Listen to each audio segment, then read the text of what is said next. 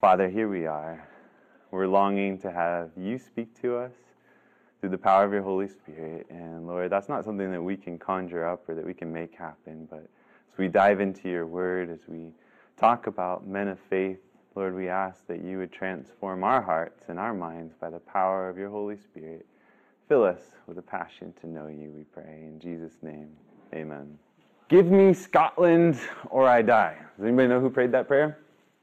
It's a bold man, a Scottish man, who was passionate that Scotland was headed down the wrong road. Scotland was a country that had embraced Catholicism.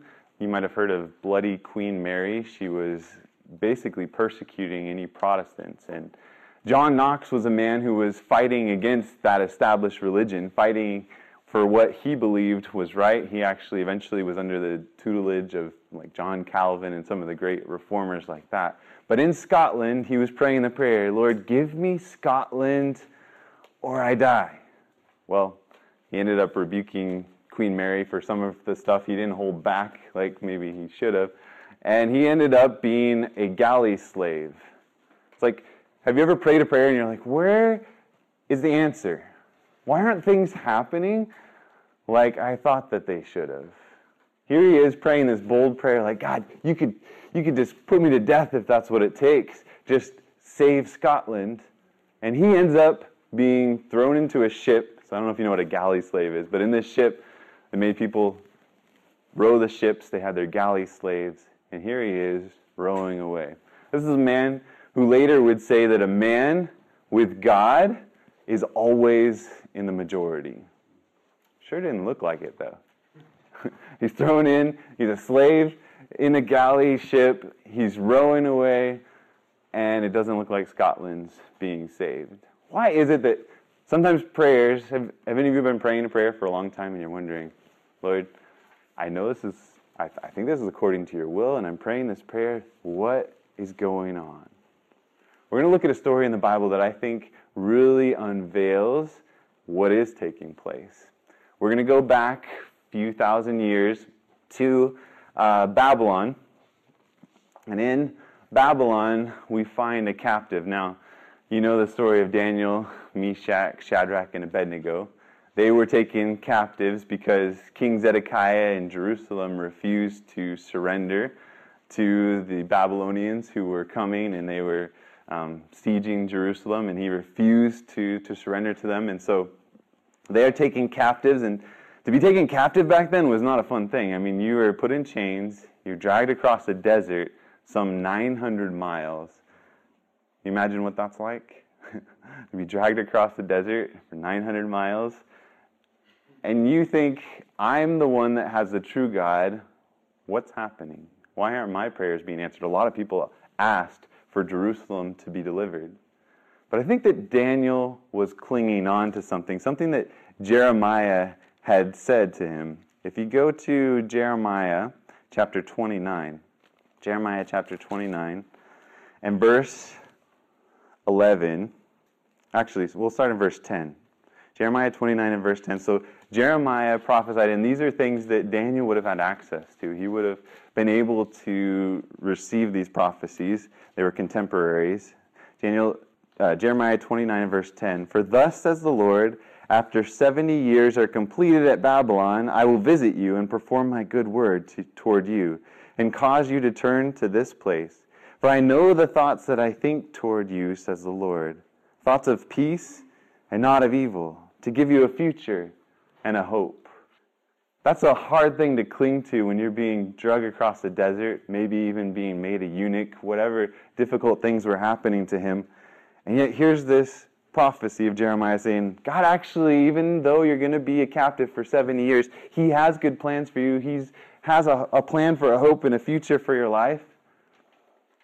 To cling to promises like that when we're going through really difficult times takes a lot of faith. It takes a lot of faith to cling to God in those times. Verse 12 says, then you will call upon me and go and pray to me, and I will listen to you. You will seek me and find me when you search for me with all your heart. I think that this may have been what drove Daniel in the amazing life that we see that he lives in the book of Daniel. I think seeing what Jeremiah had prophesied. He knew the 70-year prophecy. We're told that later on in Daniel. He was even praying for it to be fulfilled. So he must have also read these verses and known that God did have a purpose, that God did have a hope for him.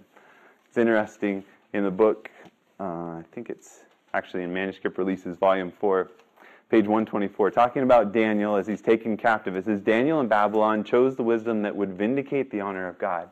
He and his 3 companions decided that it was in the wise purpose of God that they had been taken as captives. Wait a second. They're taken as captives, drug across the desert, and they believe it's in the wise purpose of God.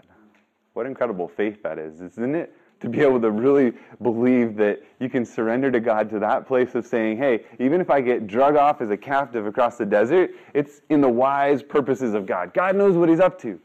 I can trust him. I've given my life to him. And just like the first session, we talked about Enoch and how God cares for every single detail of our lives. Daniel recognized that. He and his friends, they said, this is in the good purposes of God. We're taken as captives to the wicked and corrupt city of Babylon. So they did not leave their religion behind, it goes on, them in their own nation. They determined that they would not devote their time to complaint, but that they would be cheerful and faithful in all their business transactions. They determined we're going to be cheerful about this. We're going to be happy about this because God is bringing something good out of this. Jeremiah has said he has plans for a hope and a future. So we're going to trust that, even though we don't see any of that happening in our life. That's what faith is. Faith is the assurance of things hoped for, the conviction of things not seen. And without faith, it's impossible to please him. For he who comes to God, Hebrews 11:6 says, must believe that he is, and that he is a rewarder of those that diligently seek him. We've got to believe who God is. That's what faith is all about. You know, for a long time, I kind of pictured faith as being like, if I just believe enough, then I'll get the stuff in my life that I want. Which is like so selfish, right? Faith is really grasping who God is and trusting him even in difficult times. I mean, you read through Hebrews 11 and you have the people who subdue nations, and then you have the people that are captured and tortured and all terrible things happen to them. Maybe Daniel's one of the people that Paul's referring to. You have Isaiah listed there who was sawn in two. It's actually in Hebrews 11. Difficult things happen, but yet they clung to God. I said, God is good. He has a purpose. He has a hope in my life. And when you have that kind of faith, it opens up incredible doors. And we see that in the life of Daniel, right? We see the incredible things that God does in Daniel's life. So let's go to Daniel chapter 1. Daniel chapter 1, they're taken off as captives. And as they get into Babylon, the tests begin, like right from the beginning. So in the 3rd year, this is verse 1 of the reign of Jehoiakim, king of Judah, Nebuchadnezzar, king of Babylon, came to Jerusalem and besieged it. And the Lord gave Jehoiakim, king of Judah, into his hand with some of the articles of the house of God, which he carried into the land of Shinar to the house of his God. And he brought the articles into the treasure house of his God. But then verse 8, so he's hauled off, and one of those who was taken was Daniel, right? And verse 8 says, but Daniel purposed in his heart that he would not defile himself with the portion of the king's delicacies. You see that purpose of heart, that wholehearted seeking after God. He's following what Jeremiah 29:13 says. If you seek me, you'll find me when you search for me with all your heart. He's wholehearted about it because he believes that God is good. That's what should motivate our seeking after God, is believing that he's got a reward for us, that he is good and he is the reward, really. All we need is him. Well, let's look at some of the experiences in Daniel's life. I mean, this one is an amazing one. He stands up, and a powerful thing in our walk with God is fasting. And here you see Daniel fasting, and you see an incredible result from it.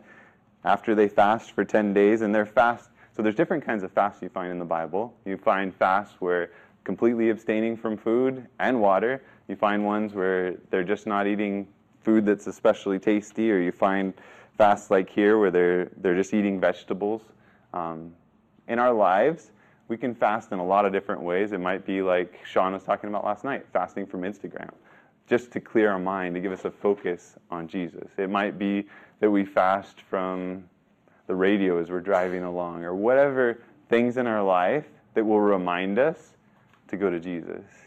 If there's an app on your phone that you tend to go to a lot, move that app or delete it for a little while, and in place of it, put the Bible app. Then you'll find your muscle memory will take you right to that app, and then you'll open the Bible, and it'll remind you, yeah, maybe I should actually spend some time in the Bible instead of what I normally would be doing. Little things like that can help you. So here they're on a fast, and it's for a different purpose, right? But it's to show God faithful, and God shows up in a powerful way. They end up being 10 times wiser.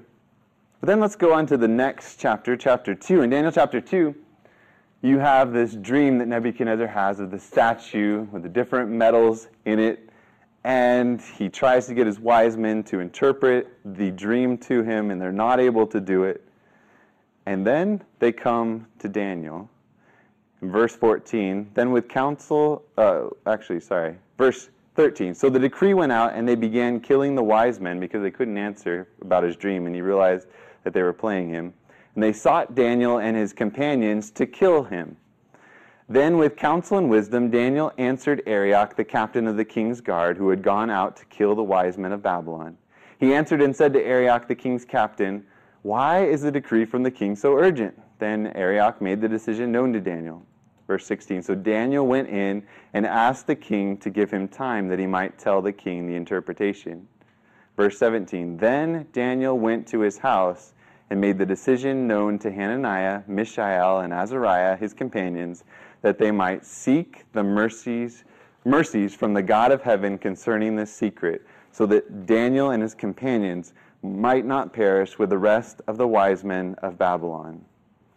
So what did Daniel do in a moment of crisis? He prayed. He answers with wisdom, asked for more time, and he prays. How did he pray? What? He prayed with his prayer group. He went back to some trusted friends, he pulled them together, and he began to pray with some trusted friends. I can't tell you how much praying together with other people is transformative in my life. I have friends from when I was at the seminary, I talked about it a little bit earlier, 2010 to 2012, that were really spiritual men that I looked up to. And since that time, we've continued to pray together, usually by conference call or something, because they're spread throughout the country. But it's so meaningful to me to pray with them. At my church, there's several people that I pray with on a weekly basis. And to spend time praying with people who are focused in the same direction has an impact in your life. It has a real impact here for Daniel. But before we go there, let's look at a promise in Spirit of Prophecy. Manuscript Releases, Volume 8, page 190. It says, the Lord has promised that where 2 or 3 are gathered together in his name, there will he be in the midst of them. That's Matthew chapter 18. Promise that Jesus comes in our midst when there's 2 of us praying together. Those who meet together for prayer will receive an unction from the Holy One. There is great need of secret prayer. We talked about that earlier. But there is also need of several Christians meeting together to unite with earnestness their petitions to God. In these small companies, Jesus is present, and the love of souls is deepened in the heart, and the Spirit puts forth his mighty energies that human agents may be exercised in regarding to save those who are lost. Don't neglect to get together with other people and pray. Sometimes we say, well, I have my own prayer time. But get your church together, get your friends together, get somebody together to pray with you, even if it's just over the phone. Pray with other people, pray with your family. Take time and pray with others, because there's more power when we pray together. This is Manuscript Releases, Volume 9, page 303. This is again talking about the promise in Matthew 18. It says, the promise is made on condition that the united prayers of the church are offered, and in answer to these prayers there may be expected a what? A power greater than that which comes in answer to private prayer. The power given will be proportionate to the unity of the members and their love for God and for one another. Isn't that just like God? Our unselfish, loving Heavenly Father, who is all about, the Trinity is about having unselfish love. So if we were just able to go in our closet and pray to such an extent that we could accomplish things with our own prayers, it could turn selfish. But instead, God has us come together, and there's a power greater when we gather together in prayer. So that's what Daniel and his friends did, and that's what people have done throughout history. Men of God who were earnest about seeking God. You have John Wesley and his Holy Club that it was termed by other other people who were kind of mocking them, but it made a huge impact on the world as he began to get together with people to pray and to help other people to get together and to pray. God can move with power when we pray together. In fact, if you fast forward to the life of Ellen White, maybe you've read in the first volume of the Testimonies about Ellen White's life. Do you know how she had her first vision? Where she was? She was at her friend's house in prayer with some other ladies. And that's exactly what happens here with Daniel. He's there, he's praying, verse 18, and then verse 19, then the secret was revealed. After he'd taken time in prayer with other people, the secret was revealed. The spirit of prophecy was given to Daniel. I mean, you think about it, the book of Daniel is something that we cling to as Seventh-day Adventists. I mean, it's so crucial to understand what's happening in the world today. And Daniel's first vision here comes because of a prayer meeting where he gets together with others to pray. God pours out his Spirit and gives gifts of the Spirit in a special and powerful way when we get together and we pull people together to pray. Then the secret was revealed to Daniel in a night vision, so Daniel blessed the God of heaven. Powerful things happen when we pray together. We learn that from Daniel's life, and Daniel's life is an incredible life.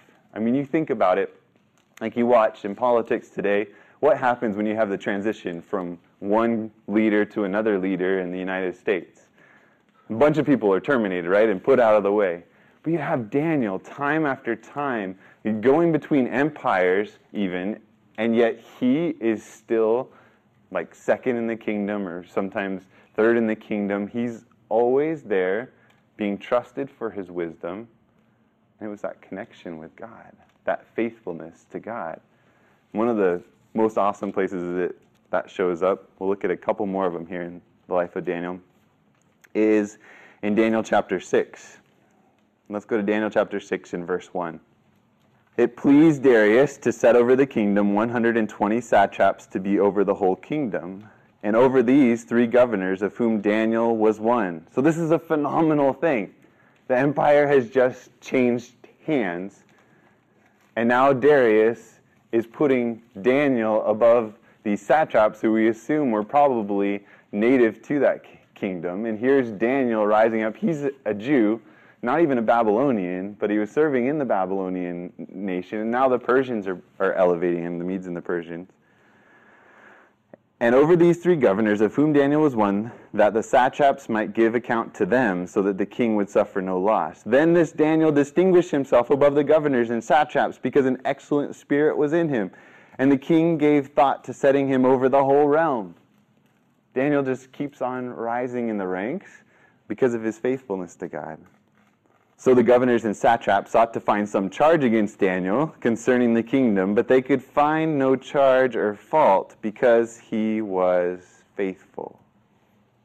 I wonder in my life, if somebody came to look through the records of Zach Page in order to find some problem in my life, would I be faithful enough to the laws of the land in order to stand up as being faithful?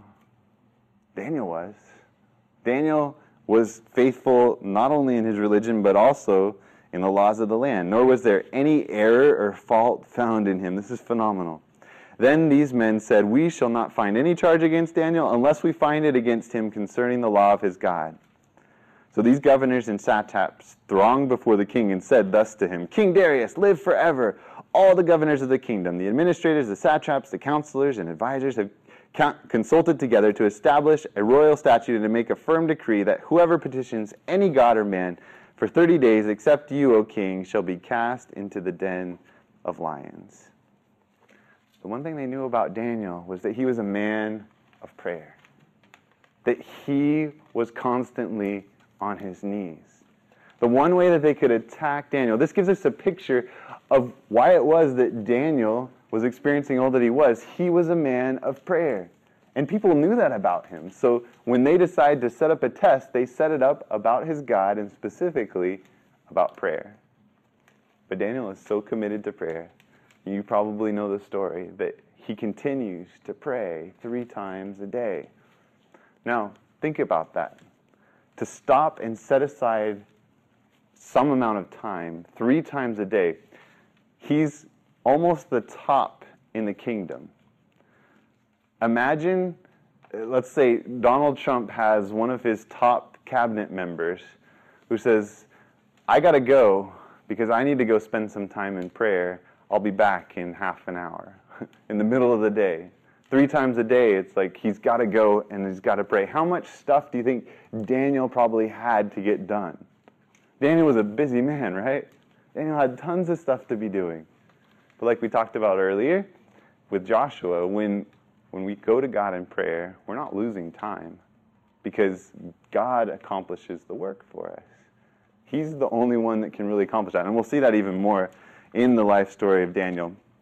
But it's interesting, in Signs of the Times, February 10, 1980, sometimes we think, well, today it wouldn't be convenient to pray 3 times a day, right? That would be a little hard to set off that kind of time. Well, it says this, it is just as convenient, just as essential for us to pray 3 times a day as it was for Daniel.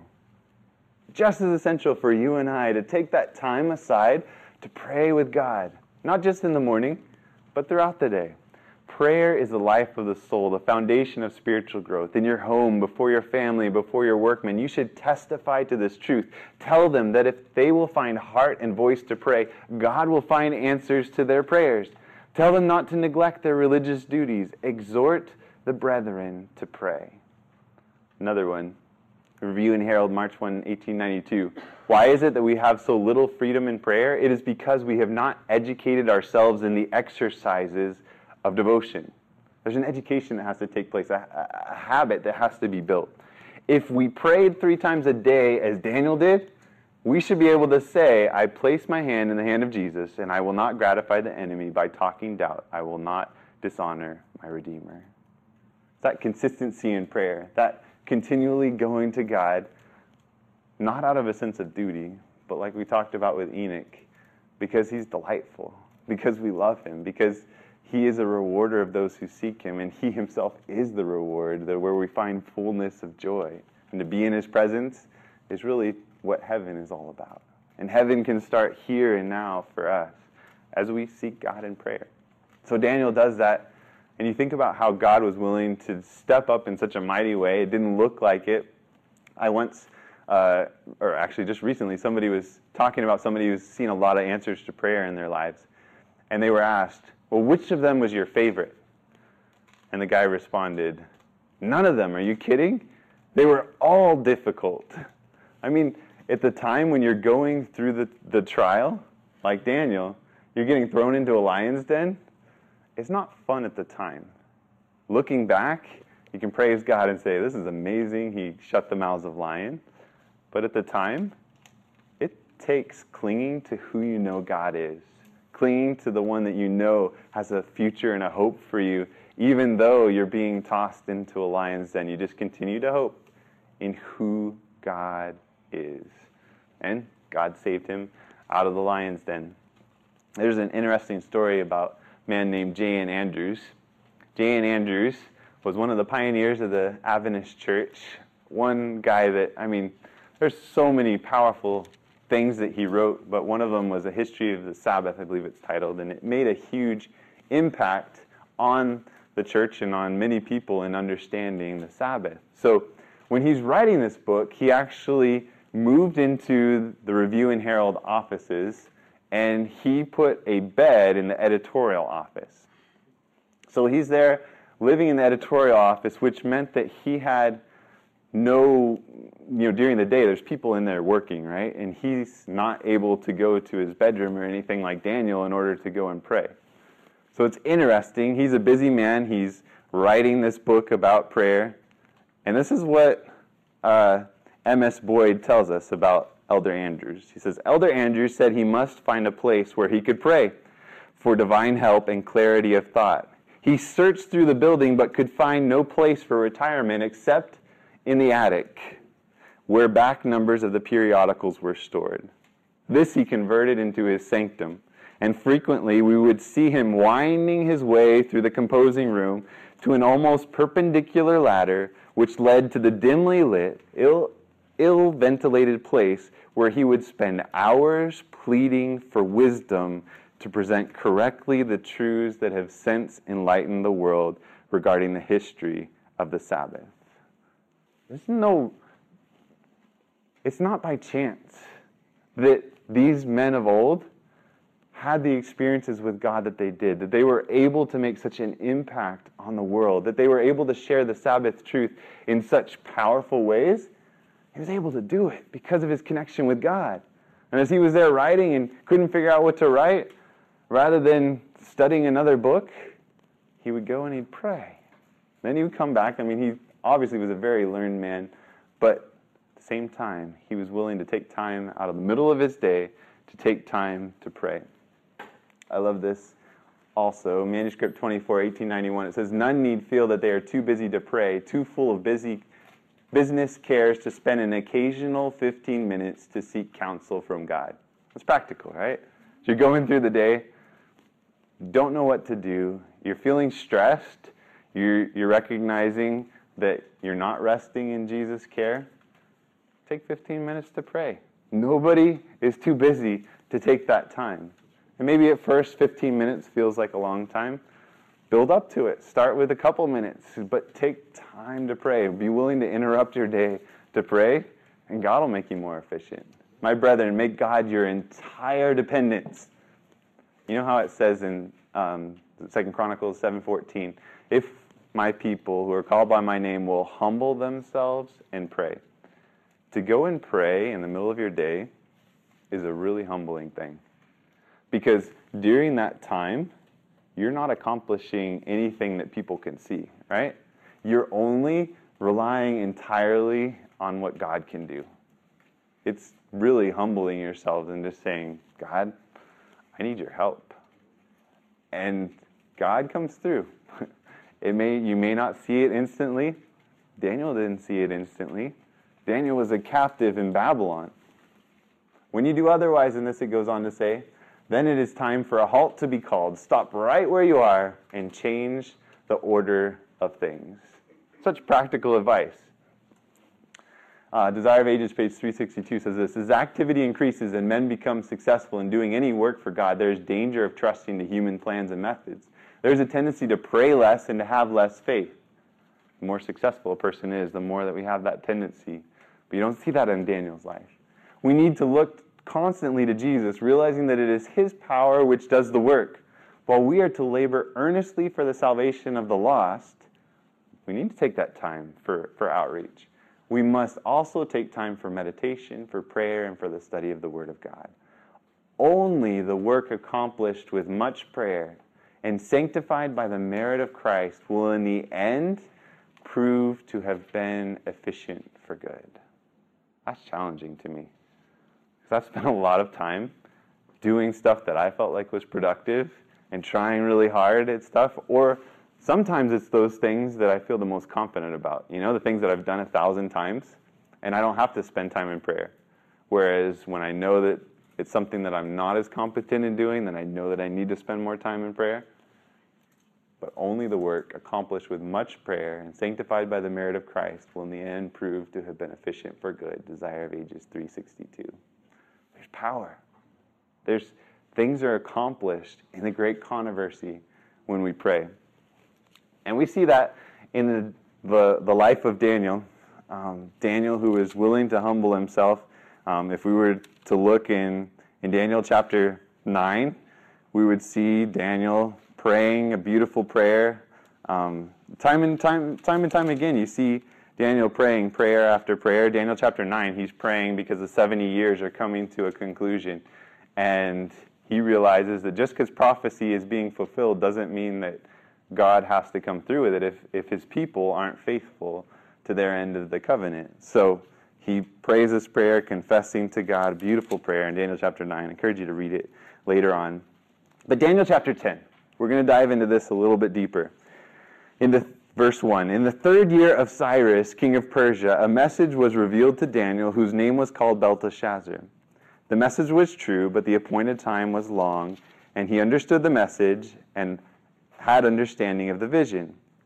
In those days, I, Daniel, was mourning 3 full weeks. I ate no pleasant food, no meat or wine came into my mouth, nor did I anoint myself at all till 3 whole weeks were fulfilled.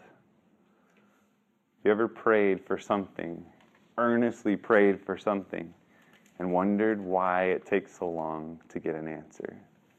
This chapter pulls back the veil to reveal to us what's going on. Here you have Daniel, and he's fasting and praying. Jesus says this kind only comes out by fasting in prayer when disciples couldn't cast out the demoniac. There's extra special power available when we have that focused prayer and fasting and prayer. So here he is fasting in prayer for 3 full weeks. And that time he must be wondering, God, what's going on? Are you answering? Is there anything happening? At this time, we know that he was probably praying for the exiles. By this point, they have returned. They've built the foundation of the temple. They've maybe completed even portions of the temple. They haven't yet been able to finish the walls. I think it had been about 69 years into being in the land there. And Daniel hears about, actually maybe this story may be a little earlier on. Daniel hears about the Samaritans and all that's, I think this was actually when they first laid the foundation.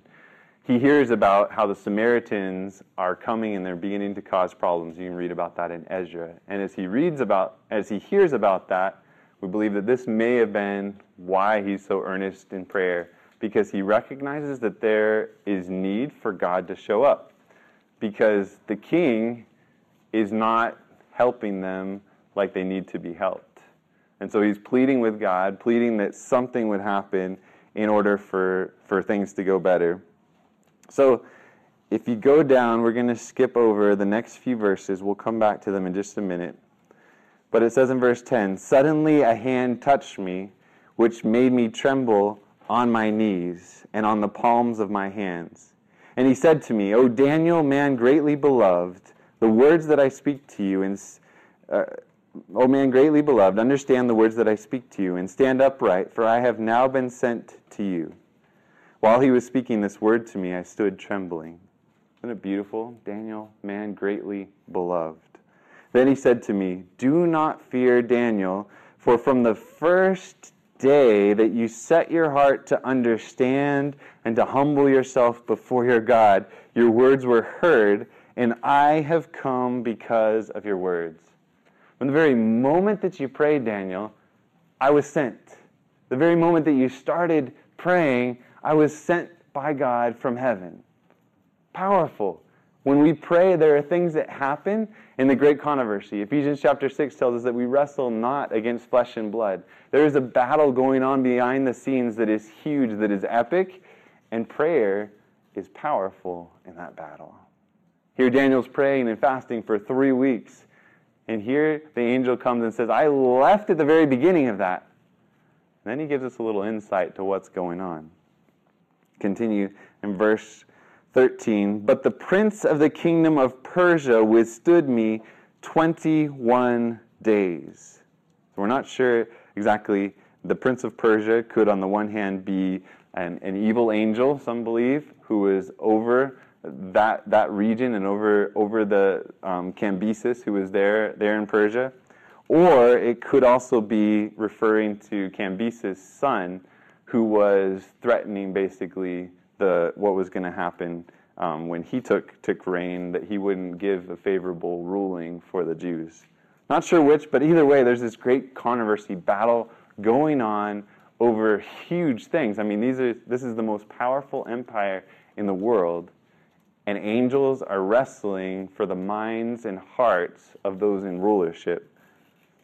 "The prince of the kingdom of Persia withstood me 21 days, and behold, Michael, one of the chief princes, came to help me, for I had been left alone there with the kings of Persia." Suddenly he says, Michael came and fought on my behalf. Michael showed up and everything changed. After that he says that I came to you. So who is Michael? Jesus? How do we know that Michael is Jesus? Put you on the spot. That's not really fair, huh? Let's go to Jude And let's just look at it really quick, just because there's some powerful insights that we gain about who Michael is and what he does. Go to Jude. It's just one chapter long, right before Revelation. In verse 9, it says, "Yet Michael the archangel." So who is Michael?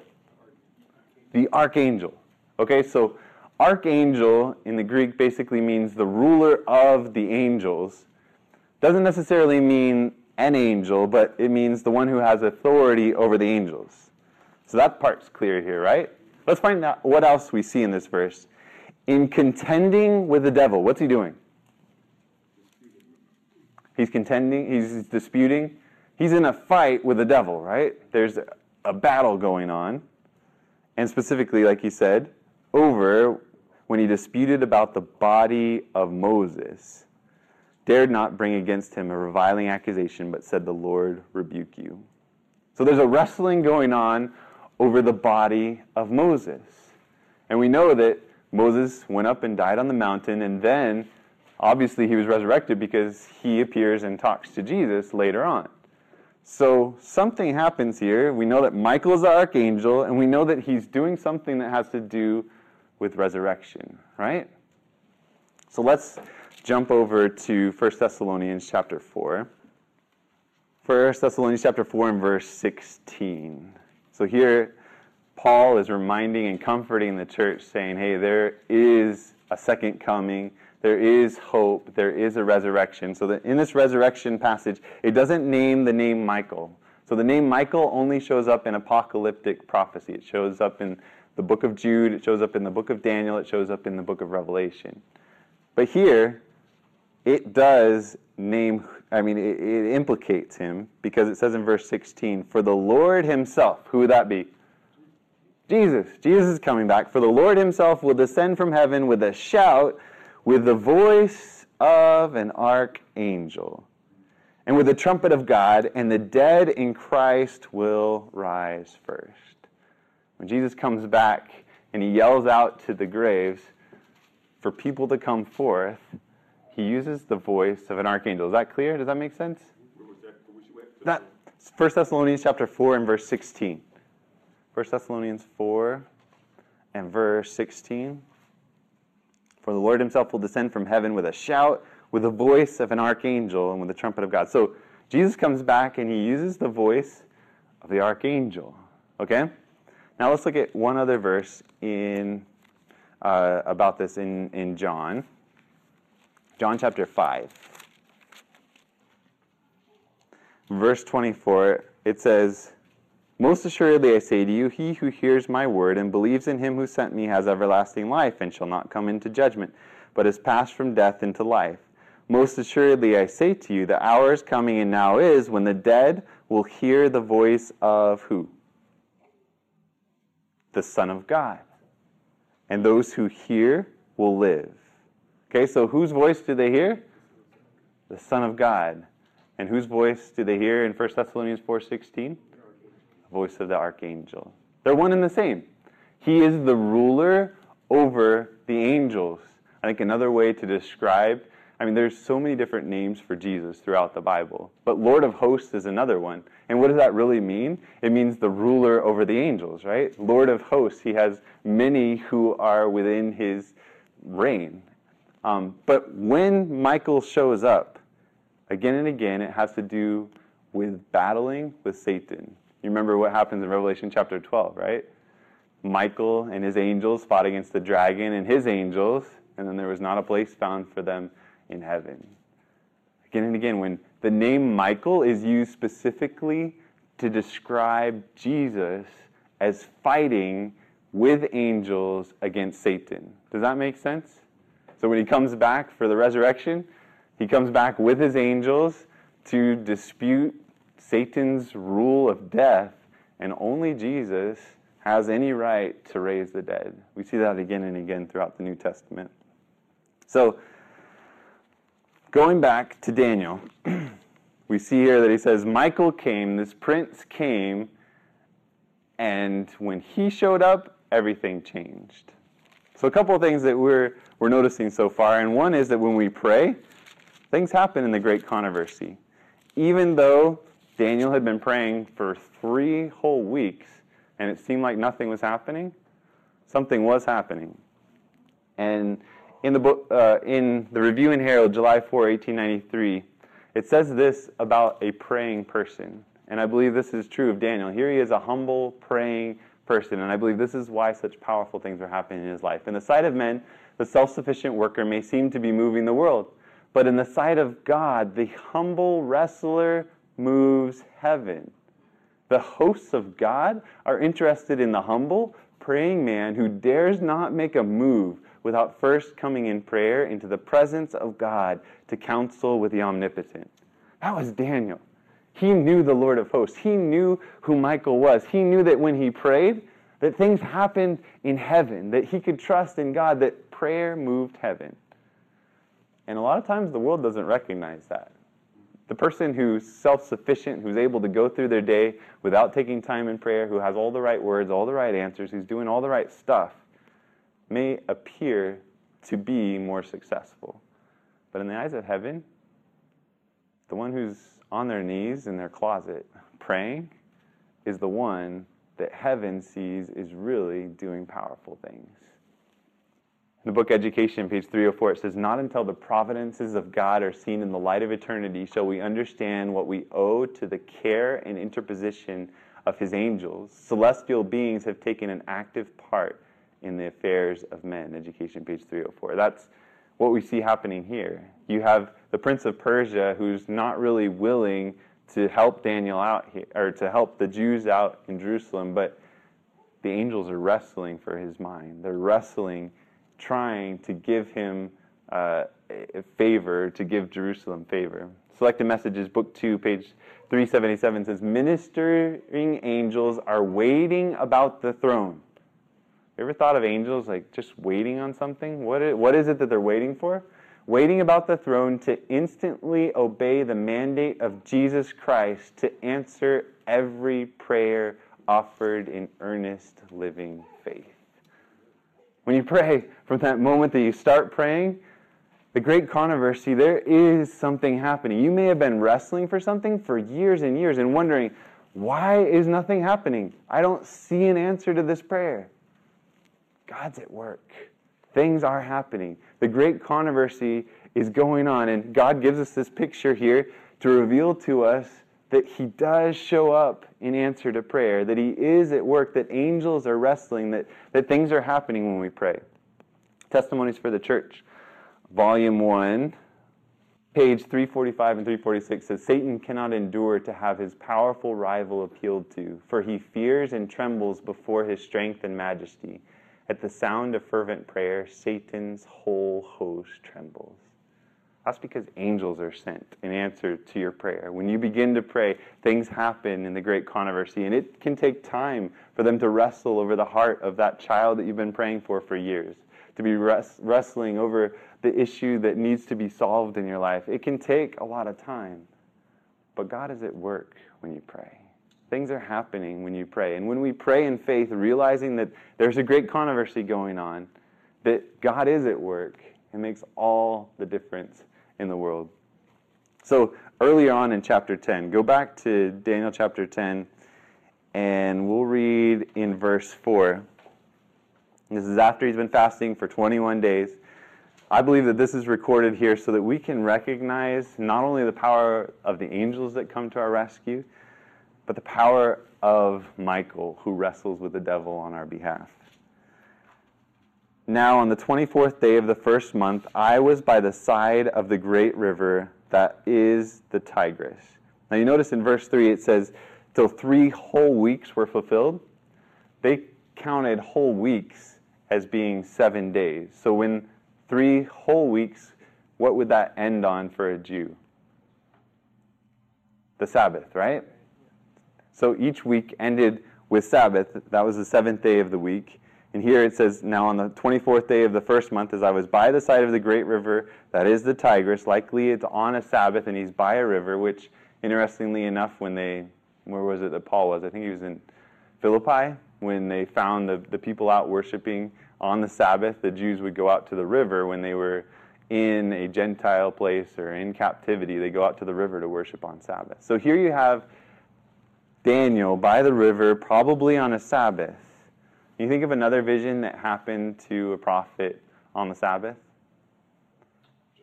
John, right? In John chapter 1 is actually parallels this very, very closely. Even the picture that he sees, and the picture that he sees is of Jesus. We know for sure there it says the Alpha and the Omega, the one who is and is to come. So here, this again is going to reveal to Daniel Jesus himself. Verse 5, I lifted my eyes and looked, and behold, a certain man clothed in linen, whose waist was girded with gold of Uphaz. His body was like beryl, his face like the appearance of lightning, his eyes like torches of fire, his arms and feet like burnished bronze in color, and the sound of his words like the voice of a multitude. And I, Daniel, alone saw the vision, for the men who were with me did not see the vision, but had great terror fall upon them, so that they fled to hide themselves. Therefore I was left alone when I saw this great vision, and no strength remained in me, for my vigor was turned to frailty in me, and I retained no strength. We're given a picture in Scripture of Jesus as being like a lamb. We're given a picture of Jesus being gentle. And then we're times where we see Jesus as Michael, the one who fights for us. And when you're going through a rough time, a difficult time, and you go to your knees in prayer, put this picture in your mind. You're praying to the Lord of hosts, who has power to send mighty angels out in answer to prayer, but also who himself can come, whose face is like the appearance of lightning, his eyes like torches of fire. This is a powerful being that you're praying to. What do you need to be afraid of when you're praying to a being like that? When you pray to Jesus, you can have confidence that you're praying to the Lord of hosts and that he will answer your prayers. Go over to the last time that Daniel mentions Michael, Daniel chapter 12. This is at the end of Daniel chapter 11, which gives us this huge swath of history, a lot of detailed prophecies. And honestly, we're probably right in the last few verses there of Daniel chapter 11. Amazing prophecy with a lot of detail of history. And then it says, after this comes to a close, verse 1, at that time Michael shall stand up, the great prince who stands watch over the sons of your people. And there shall be a time of trouble such as never was since there was a nation even to that time. And at that time your people will be delivered, everyone who is found written in the book. And many of those who sleep in the dust of the earth shall awake, some to everlasting life, and some to shame and everlasting contempt. Here again we have a picture of our Redeemer standing up to fight for us. In Daniel chapter 7, it says that the courts came and that the books were opened and that the court was seated. So there's an investigative judgment that goes on in which they're looking at the books. Jesus himself told us that we should rejoice that our name's written in the books in heaven. So there's this investigative judgment going on, and Michael is the one, our high priest, fighting on our behalf. And then there's going to come a moment when those who have made their choice for Jesus, their hearts have been sealed. And those who have chosen not to follow Jesus, they're not going to be fought for by Michael. But when Michael stands up and that great time of trouble comes, it's so that Michael can deliver his people. The time of trouble takes place on this earth, but there's going to be a people who are sheltered in the arms of Jesus, who are trusting in Michael, the one who fights for them against the devil, who they know that with God, they are in the majority. No matter what happens in this world, as the world comes crushing in around them, as the Sunday law goes into effect, as things take place to threaten their liberty, they can trust.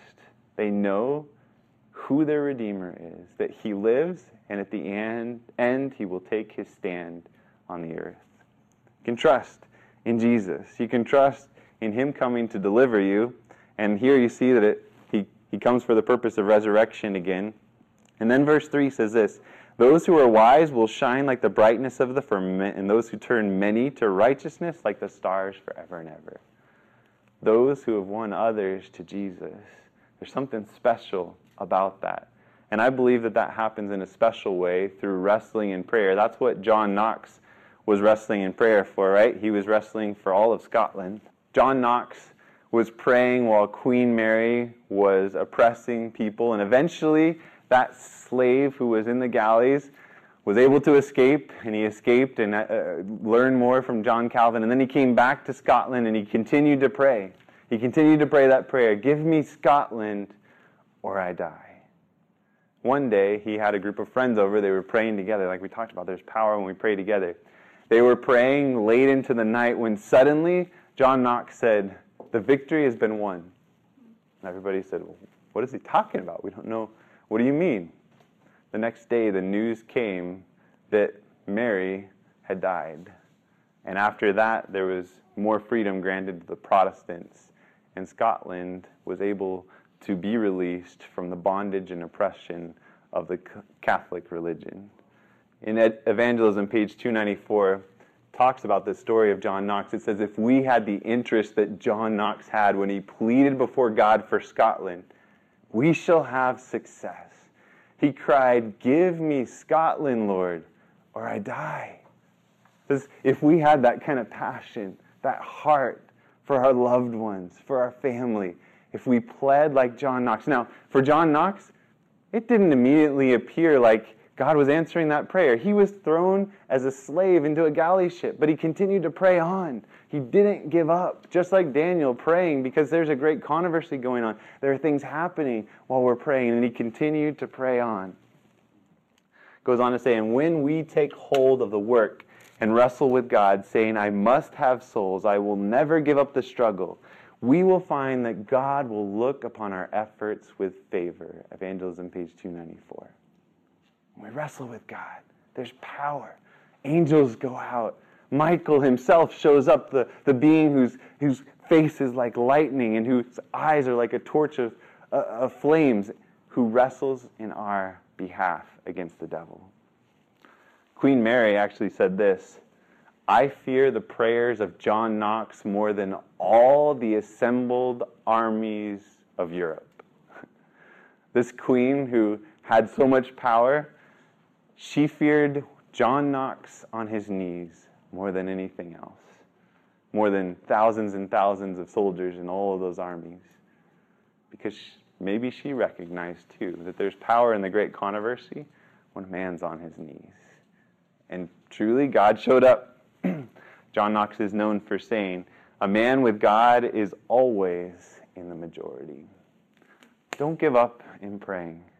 I know that each one of us probably have stuff in our life that we're wrestling for, that we're asking God for, and maybe we don't understand why the answer hasn't come yet.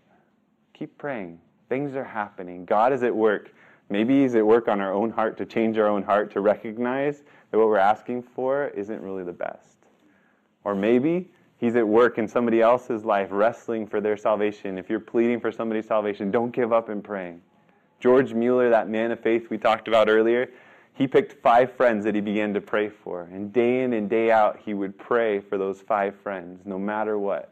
If he was sick, if he was tired, it didn't matter. He would pray for those 5 friends who didn't know Jesus. As he prayed, I wish I had the quote from his autobiography with me. He said that as he prayed, the first one was converted within, I think it was just like a couple years. Then he prayed on, and 2 more were converted. But as he prayed and prayed and prayed for 30 years, I think the other one more may have been converted. But until the day he died, the last one wasn't converted. But not long after he died, that one was converted. God is working in answer to prayer. My own dad's parents were praying for him for years and years before God brought him around. My uncle, my grandparents were praying for him for years, my dad's brother, and they didn't even ever get to see him come back to God. My parents prayed for me for years, and I don't have a good explanation for why my life suddenly changed. It was totally heading in one direction when suddenly God began to give me different desires and change. And, some people say, well, this person did this or this thing happened. And I don't have specific things like that, but God radically shifted the direction of my life. And I believe it's because I've got a praying mom and dad. So So don't stop praying for the people in your life. There is power when we pray. And there's power in our relationship with Jesus too. John 16:24 says, "Ask and you will receive, that your joy may be made full." There's fullness of joy when we see Jesus working in answer to prayer. So let's take a little time to pray. Why don't we actually end and you could pray in twos or threes together, just to ask God to give us hearts to pray. We saw there at the beginning that to pray together is such a powerful thing. If you don't feel comfortable with that, that's okay. Just bow your head and you can just pray on your own. But if you don't mind, we can just join together in a couple different groups here, and we can just plead that God would give us hearts to pray, that He would pour out a spirit of prayer on us. This media was brought to you by Audioverse, a website dedicated to spreading God's Word through free sermon audio and much more. If you would like to know more about Audioverse, or if you would like to listen to more sermons, please visit www.audioverse.org.